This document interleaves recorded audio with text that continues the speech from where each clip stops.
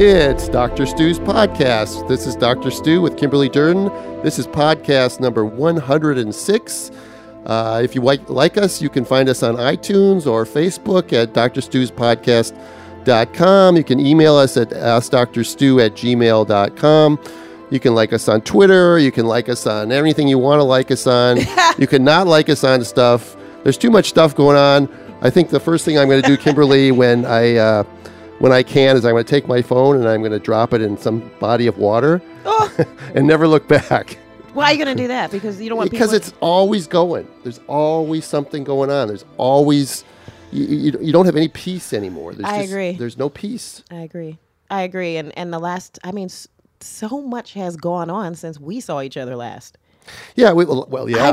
Oh my God! yeah, we have a new administration, but even beyond that. I was like, I don't even want to come in here and talk about that. Yeah, no, because we're not whatever. We're not going to talk about that. But I'm just saying, because one of us is not happy. It's you, right? No, no. But we'll see how it pans out. I was home for Thanksgiving. I got to see my dad. You're not going to talk about it, right? Went to Minneapolis. No, I'm not talking about that. I'm talking about how, even at Thanksgiving, all the young people were sitting around and everybody's on their device. It's so true. Everybody's on their device. Right. Instagramming, reading other people's Instagrams. Right. Snapchatting, whatever the latest. They're like on is. their device, watching other people on their having Living their Thanksgiving their lives. Right.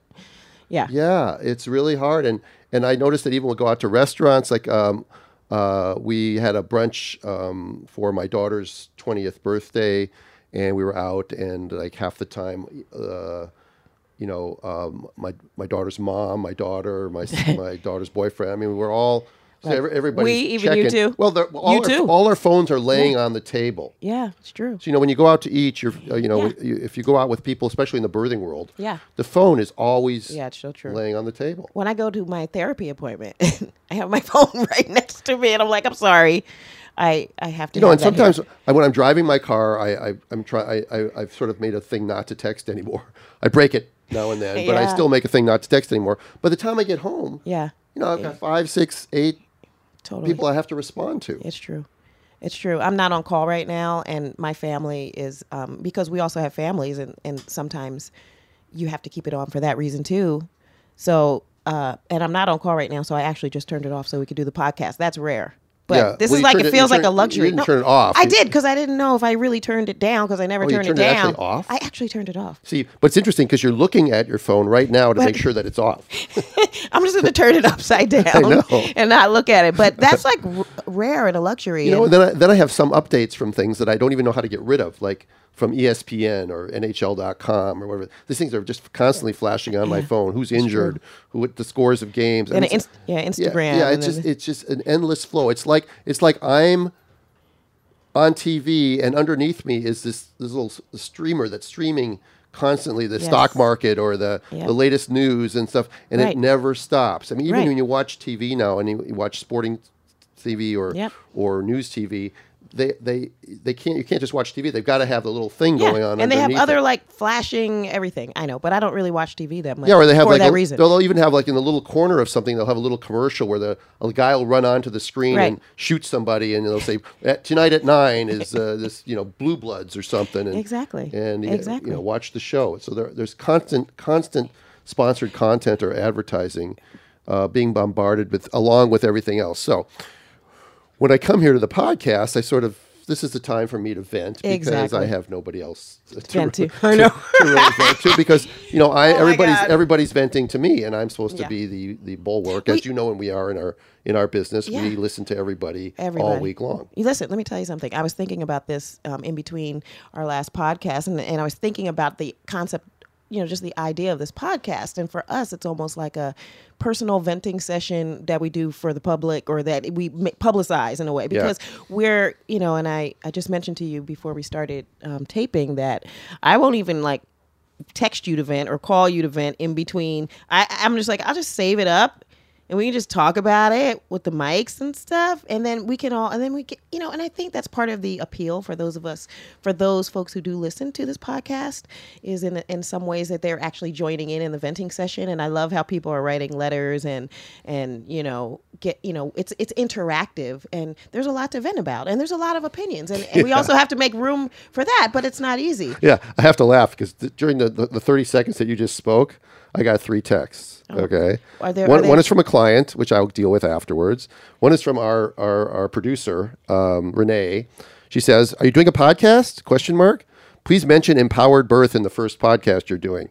Okay, so I'm going to be on you'll find it on my Facebook page and other things that I'm going to be doing a interview on empowered birth program that's coming up. Oh, okay, cool. Who is that? And we'll put a link to it on the podcast. So Renee, I've mentioned it. Who is Empowered Birth? You're asking me at the wrong time. You're going to be on there. The Empowered Birth people are going to be really pissed at me right now. No, they put together a seminar or a lecture of a bunch of people, and you can go online and listen to it. It's an online one. Yeah. Oh, is it Gina Kirby's thing? No. Okay, somebody else. Speaking of Southwestern United States, though, I am wearing a Brian Salmon T-shirt today. Right. So I want to shout out to my friend, the birth guy. Brian is my friend too now. He's my new friend. I'm wearing my Rockin' Dad's T-shirt. Thank you, Brian. The other one was breaking news that Tiger Woods cards his lowest round in 3 years with a bogey-free 7-under par 65. First of all, that's your choice to get that. I don't know how to get rid of it. Well, you need to ask your kids. You got to ask your kids, dude. My 5-year-old could do it. Well, I need to get a new phone anyway, so I figure if I get a new phone, it will clear it off. Yeah. Well. All right. Yeah. Nonetheless. But I do want to say something to you also, and I want to ask you something because say something nice because I can't take any stress. I'm not going to say anything mean. I'm going to ask you a question. Are you still on call? Dumb question. Because the last time I talked to you, you were waiting for 6 babies, and that was during Thanksgiving. Those are all gone. They're all other born? than one. They're all born. Yes. So you have one you're waiting on. Yes. Okay, cool. But since that time, I've added in three new people. So I have. That adds to the feeling of overwhelm when you're getting all these texts and calls and the television stuff and everything, and then you're on call. So in some ways, you can't turn it off, but you really do need to get your kids. No, but what's really interesting and some good news coming down the road is that I have a colleague of mine from Sacramento. Anna Marie Adams is her name. She's an OBGYN up there, and she does home birthing in Sacramento. Nice. And she does singletons, VBACs, and she says she does twins. She doesn't do breaches, but she's going to come down here next month. This month now. We're in December now. So this month to spend a couple little time with me, and then she's going to come down all of January and spend the entire month down here to shadow me and come to the office with me and stuff like that. I asked her if she could move down here, and she says not yet. She's got family obligations up in Sacramento. Other thing that's happening is exciting. We've had a couple other doctors locally, I won't mention their names right now because I don't know how much publicity they want, who have been willing and supportive of possibly coming to a home birth or backing me or another midwife when I'm not available for a breech or twin birth. So that's exciting. There's a crack in the wall. What was the impetus for that? Did it have anything to do with the grand rounds that you did at California Hospital?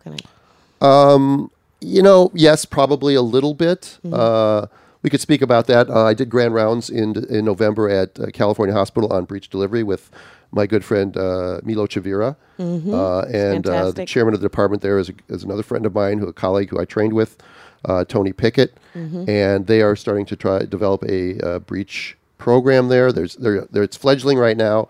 They're getting it off the ground. But in the last couple of weeks, we've been able to transport people there who have had we've had 2 or 3 vaginal breech deliveries at California Hospital that I know of.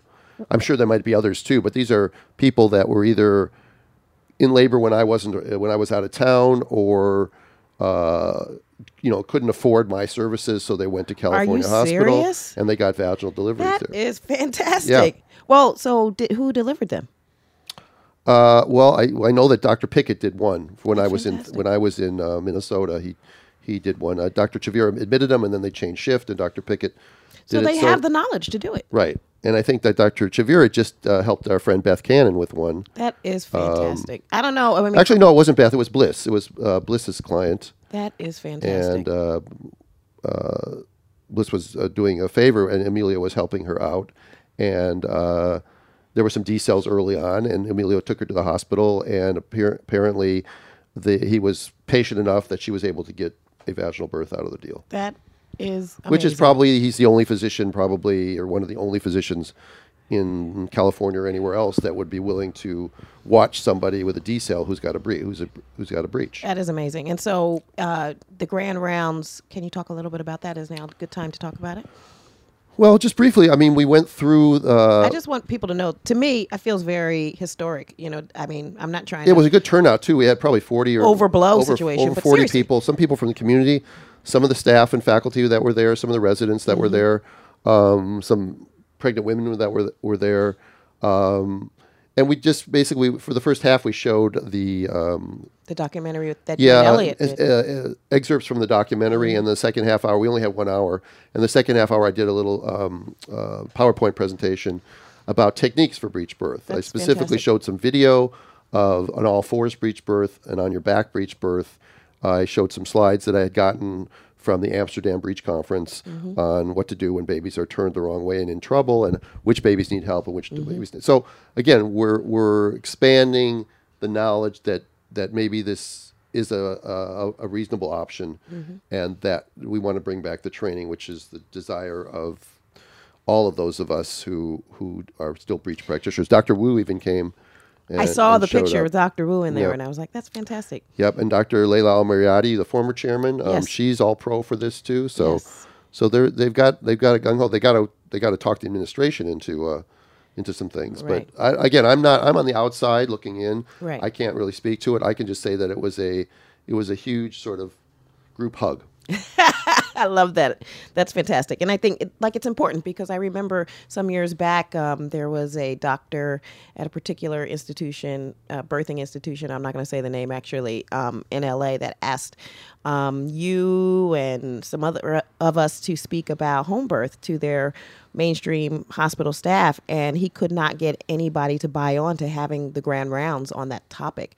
And the way that this institution looked at home birth was very distorted. And, you know, home birth is happening everywhere in LA, everywhere. And their view of it, those within that particular institution, was that it was like for hippies, or, you know, just for hippies or something like that. And so this doctor, who was really open-minded and was thinking like, hey, this would be great, come and talk about home birth. And he could not get anyone to agree to having that grand round. So the fact that, you know, you're coming from the outside going into California Hospital, but the fact that those type of, you know, a space in a way was made for that to happen is pretty awesome. Yeah, and every time there's a step forward, there's often a step or two backwards as well. I mean, we just recently had Dr. Wu, the banning of breech delivery at Glendale Hospital, and I have to tell you that I briefly mentioned before the show about I had an awful experience, and I want to go through that with you, because really what I'd like to talk about mostly today is the idea of collaboration, and how what California is doing is collaborating with those of us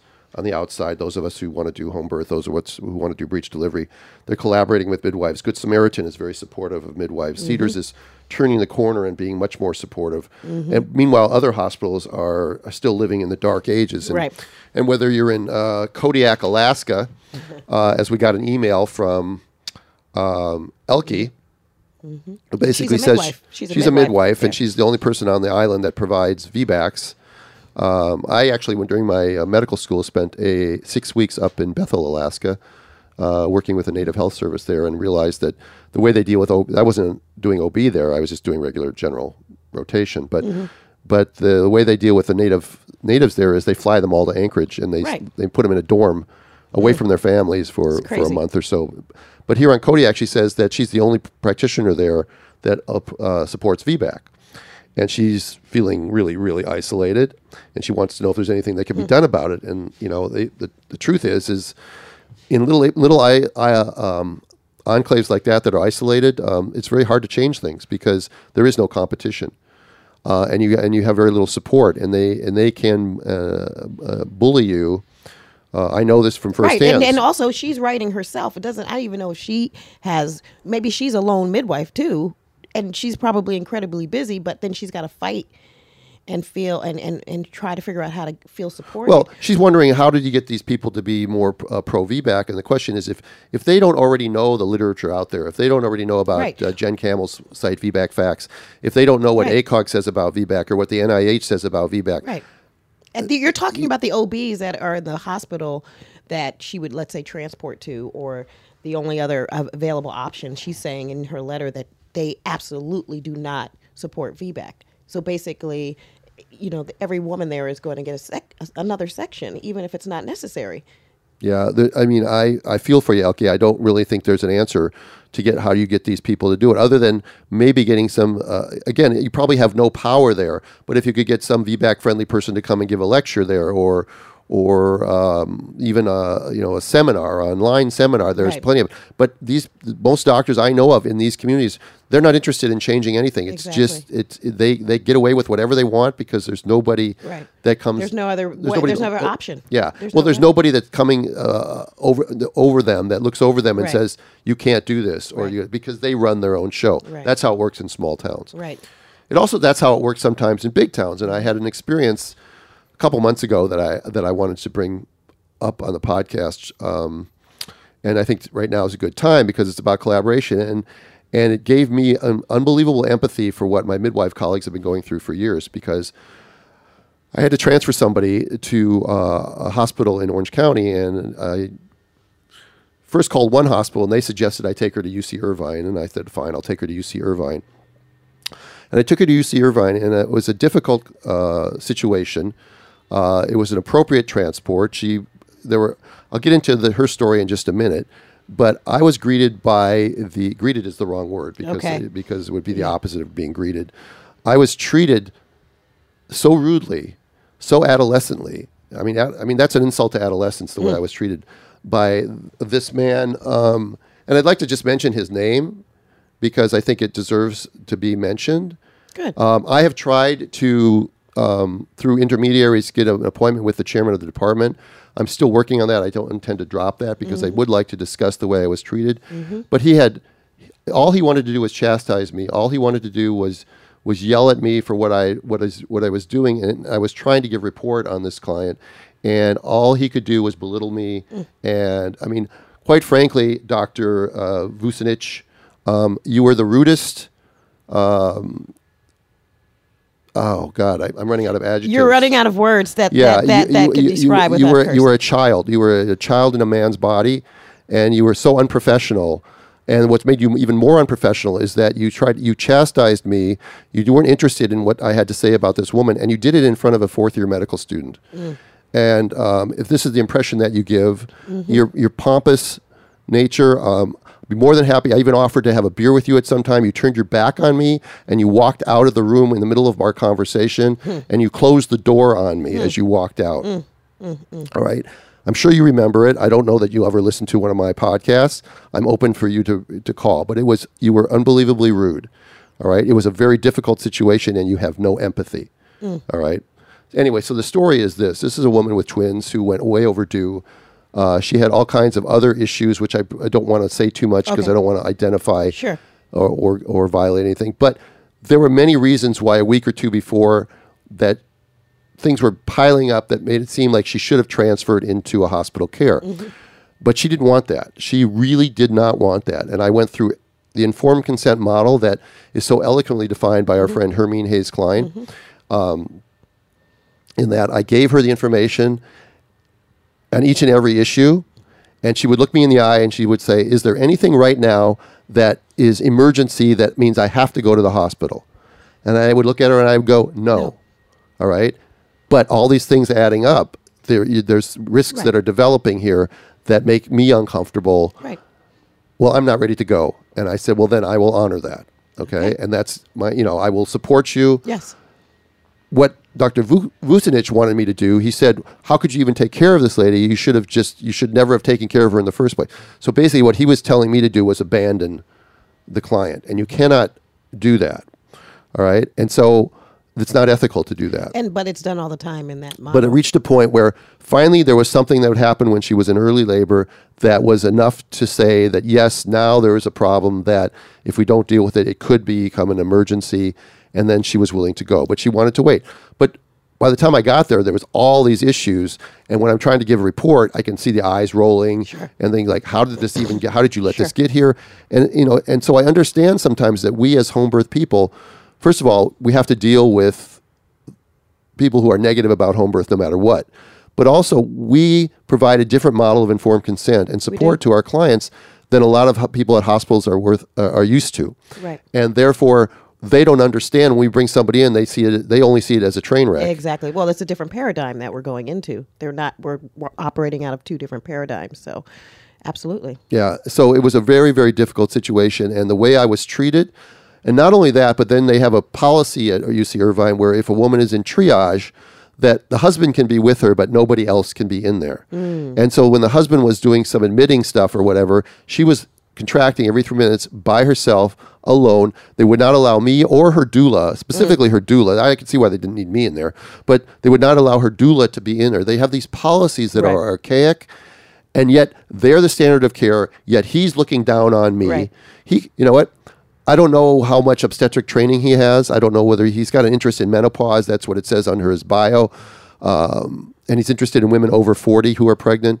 But when it comes to skills as far as breaches, twins, breech extractions, forceps, maybe he's skilled, maybe he's not, but I don't know that he didn't even care to know anything about any of this stuff. All he cared about was that I was sort of ruining his day, is what I... You were an alien coming from a different planet when you walked in there with that client. Well, I was negligent. I look at it as, I was uncomfortable, and you could sense that I was uncomfortable, but I was honoring this woman's right to choose.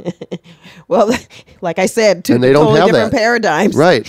So that system doesn't operate like that. Yeah, the idea that a woman has to be laboring in triage and no one can go in to support her.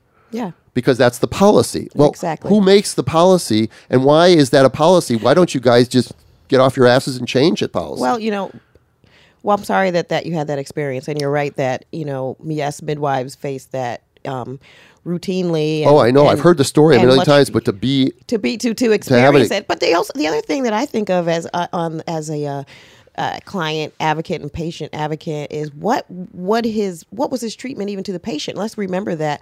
Well, they call them patients, we call them clients. That particular client is still going to be affected, can be affected, and will be affected by the attitudes of that particular doctor, the staff, etc. I mean, they also have to deal with something. You felt you were made to feel a certain way, but I think about that woman and put in that position, and it makes it so difficult.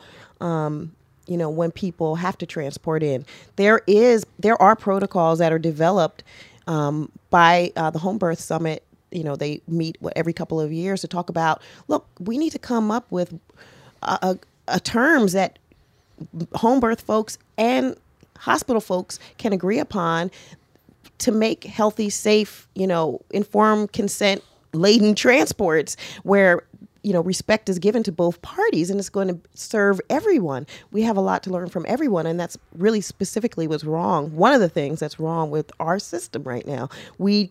Collaboration it's looked upon from the established and the mainstream and the institutions as, it's an anathema to the institution, like where they do not see that as anything that's going to benefit them. Yeah, well, the system is set up to benefit the system, and in this particular client was deathly afraid of going to the hospital. Right. All right. Exactly. I'm not going to get into details, but past experiences, other things, she was deathly afraid of going to the hospital. Right. Yet she needed to be in the hospital. Right. And the treatment that she got, I can't say because I wasn't face to face with her, but I think it leaves a lot of people with a whole lot of post-traumatic stress. It does. And I think that there's better ways to do these things than what we're seeing right now is sort of a systematic approach rather than an individual approach. Exactly. And I understand that they're big institutions. They have to have policies. That's how it goes. But that doesn't work well when you're talking about obstetrics. Right. It may work well for ER procedures or for open heart surgery or whatever, so you can count the sponges 65 times, that sort of thing. But for obstetrics, this is a whole different ballgame. Yes. And I came out of residency not realizing that. It's been a metamorphosis over years. But the problem is the people in charge of these hospitals, we're getting, the difference, I don't even know how to say this, the difference between what I experienced at Irvine and what's going on at California Hospital. Yeah, let's talk it's just about night that. And day. So right. why can't they be learning? And you're talking about UC Irvine, which means teaching hospital, which means this is how the future generation of OBs are being trained. Yeah, and why? Which is so correct, incredibly and to be this rude in front of a fourth year medical student. So we just get to perpetuate. And I have to say, quickly, I have my good friend who's a doula just attended a client down there in OC behind the orange curtain, like we like to say sometimes. And she's a newer doula, and this birth happened a couple months ago, and she came home shocked and traumatized by the obstetric violence she witnessed. She didn't have a name for what she witnessed. And I had to tell her, I said, well, you just witnessed obstetric violence. And she is, and so what am I saying? It exists. And when we're talking about obstetric violence, you're talking about it in a sense from another end, from the provider to provider. And this was obstetrician violence. Yeah. That could be the good title. That'll be the title of this podcast, maybe. But what I'm saying is, what I'm saying? It seeps in everywhere. It's not just directed at the patient, as they like to say, or the client, as we like to say. It's the whole environment. It's everywhere, and that needs to change. Yep, and I don't know whether it will or won't, but I think that again, if the consumers can choose, right? I think if you're in Orange County and you need to transport and it's not an emergency, you might want to consider driving to California Hospital. I have taken people from Orange County to California Hospital or to Good Samaritan Hospital, or before the breech ban all the way up to Glendale Adventist. Absolutely. That's right. I think that's really important that you said, and I think that's the other thing that's happening when you talk about our friend from Alaska who emailed you.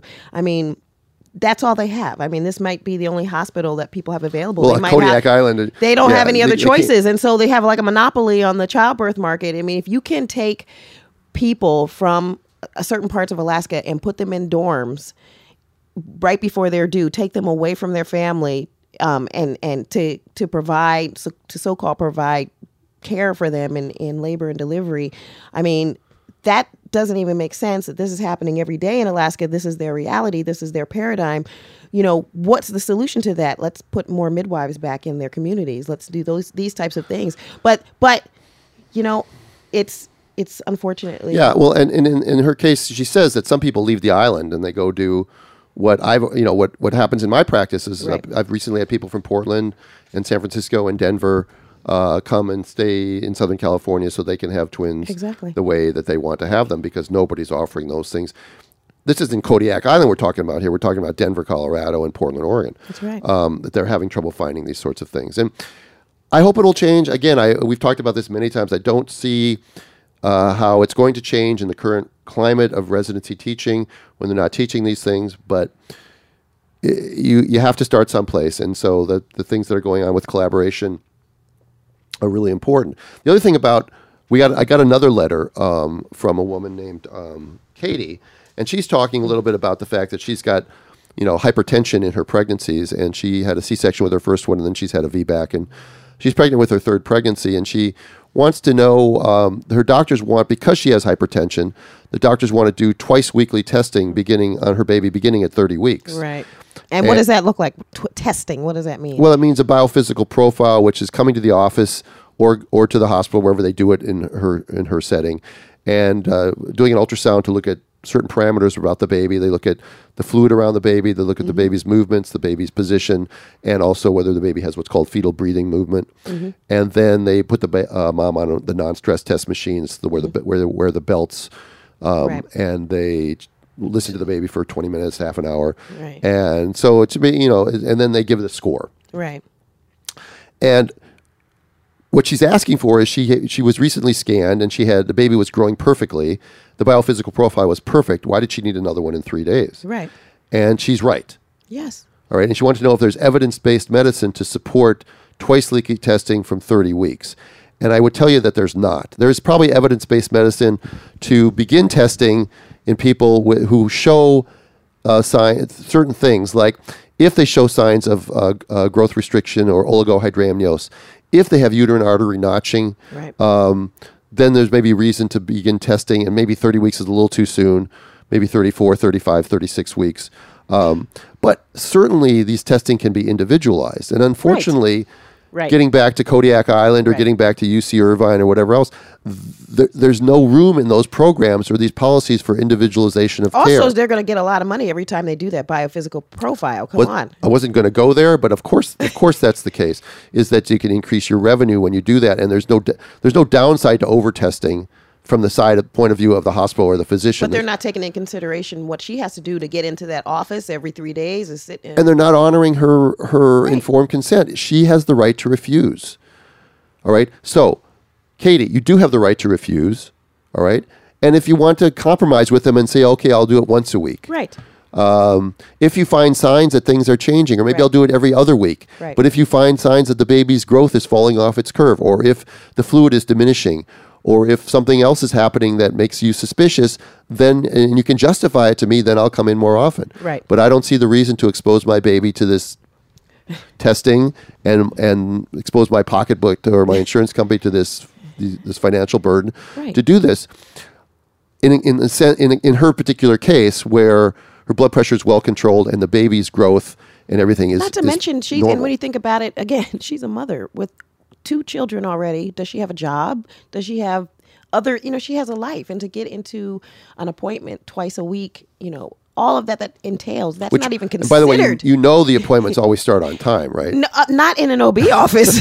You wait for quite a while, and then they do their thing, and then, at how long does it take for a biophysical? That's like a half an hour? No, well, depends who's doing it. Uh-huh. You can do a biophysical profile in like 3 or 4 minutes if the baby's responsive. I mean, you're supposed to watch for fetal breathing for up to 10 minutes, but nobody ever really does that. Interesting. Yeah.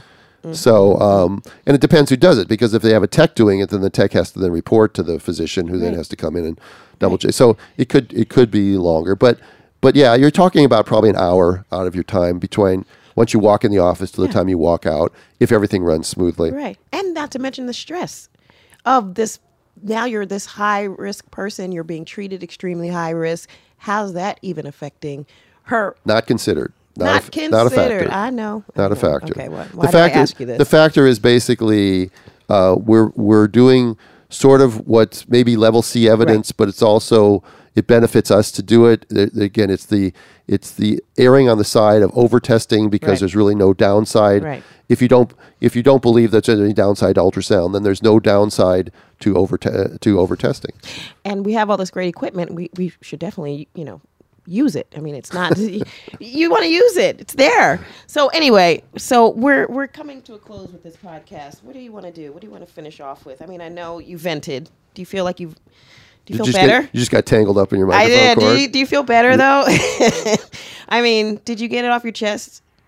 That horrible experience. I'm really sorry that happened. Well, yeah, I mean, I'm rehashing it now. That happened a while ago, but I wanted to make it.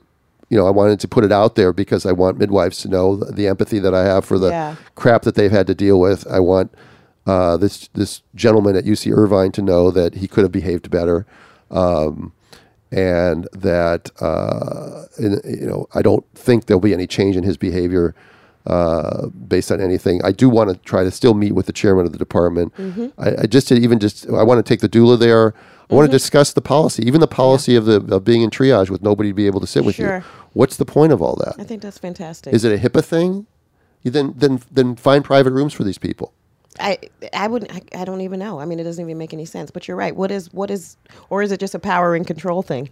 I think it's one of those things where the long habit of doing it a certain way, because that's the way it's always been done, is the way we do things. Right. I mean, that gets me back. I was just telling a story to a client the other day. We were chatting. It was a new client, and we were talking about somehow we got on the study of the subject of pediatrics, and I told them the story about, we were talking about getting a pediatrician to come see the baby after the birth. Yeah. And they said, well, what if we don't really want that? And I said, well, you don't really need that. Mm-hmm. And we talked about, well, why is it that at the hospital it's mandated that pediatricians see babies, and why has that become such a problem? And because in the 60s and 70s, and when I was growing up, babies were born and they were put in the nursery, and you've seen pictures of them all lined up in little plastic boxes. Yeah. And the nurses took care of them, and they wheeled them to their mothers, and there were no pediatricians involved unless the nurses thought that there was a problem, and then they would call a pediatrician. But in the 70s and 80s, the pediatric departments of hospitals realized that there was a huge amount of uncaptured revenue by doing a newborn exam, because in those days, insurance companies were paying like $300 for a newborn exam. Got it. So pediatric departments across the country passed policies that said every newborn baby in the hospital has to be seen by a pediatrician within 24 hours. Right. So that's great, because now they mandated that they could make all this money. But then managed care came in and got smart and said, well, now we're going to pay you about $30 for a newborn exam. So now doctors are stuck because the policies are still there, and they don't, and the long habit of having a policy of seeing the baby now makes it very inconvenient, because some people will come in and want to go home. They'll deliver their baby at 4 p.m. They want to go home at 10 o'clock at night. But now they can't go home at 10 o'clock at night because the pediatrician hasn't seen the baby. Mm-hmm. Pediatrician isn't going to come out of bed for $30. Right. And if they take the baby against medical advice, two things might happen. One, the insurance company may not pay for that baby's care. And secondly, they may call Child Protective Services on them for taking the baby against medical advice. Mm-hmm. So we have a policy that makes absolutely no sense, that's causing all this disruption. This is where a reformer, somebody needs to come in with some intelligence and basically say, listen, we can collaborate better. We can do better. Yes. We should reevaluate these policies that we have at our hospital, that everyone needs an IV, or people can have ice chips, and now you can have fruit pops, right? I mean, it's the craziness that goes on, so I guess this has been a good venting for me. Okay, good. It really wasn't what I wanted. I wanted to vent about, but how the podcast goes. Yeah, but you did want to vent about this. Be real. You did want to vent about that, and you needed. I sort of wanted to vent about being, never being off. Yeah. Well, this is part of it. Now this is going to help you, because you had to get that out of your system. So at some point, and then you're going to have to create some time to be off. Yeah, I'm working on that. Let's and I think the good news is, and we should end on this, is that you have some people waiting in the wings to be trained up to do what you do, and you've been wanting to do that for a long time, so that you can actually take advantage of being off. So I know it looks like still it's a far off thing, but it's happening. You've even had transports that were able to go into the hospital and still have vaginal breech births because you weren't able. You understand what I'm saying? And that is such a good thing. Part of me thinks about the fact that I try to think about this guy at Irvine, and I say, what makes him so grumpy? Okay. Why are you so grumpy? And the only reason you're grumpy is because you probably do not like what you're doing. All right. So if he wants to come and approach me about coming and work with me on doing home birthing, I'll be more than happy to talk to Dr. Vucinic about making a happier existence. Now, was I happy that day? No, it was a stressful day for me. But overall, I feel like when I see a family give birth at home and have the breech baby at home, or the twin babies at home, or just a regular home birth or water birth, the satisfaction level is so great. Yes. And we've maintained friendships with these people, these families, and they become part of our family. Yeah, we do. And so, and then we come, it's a growing, and with the things like social media, which I don't really want to be involved with as much, but it does keep you all connected. And it does. There are some benefits from it, and especially like I have a website called a Facebook group called Birthing Instincts Families. Yes. And in that group, when I need somebody, like recently I wanted an acupuncturist in the Pasadena area, right, or somebody that's good with tongue tie, right. And so I just post in there, and then all the moms come in and they all give their stories, and so it's great, and that's what collaboration should look like. Absolutely, right. From all angles. Right. All right. So anyway. I think this has been podcast 106. You can exhale now. Yeah, I'm exhaling. Again, hopefully that Katie and Elka We answered some of your questions. We try to get to all the emails. Either I write to them or we put them up on the podcast. One thing about Elke, you should definitely contact Jen Camel at VBAC Facts, and maybe Jen Camel can brainstorm with you and maybe get she has some folks online courses too. Yeah, so she needs a champion in Kodiak to help her with this. All right. Once again, I mean, we rambled a little bit today, but thank you again for listening. This has been Dr. Stu's podcast number 106. Please write us at askdrstu@gmail.com. Check us out on Facebook or at drstuspodcast.com or even on iTunes. Give us 5 stars. Yeah. Thanks for listening.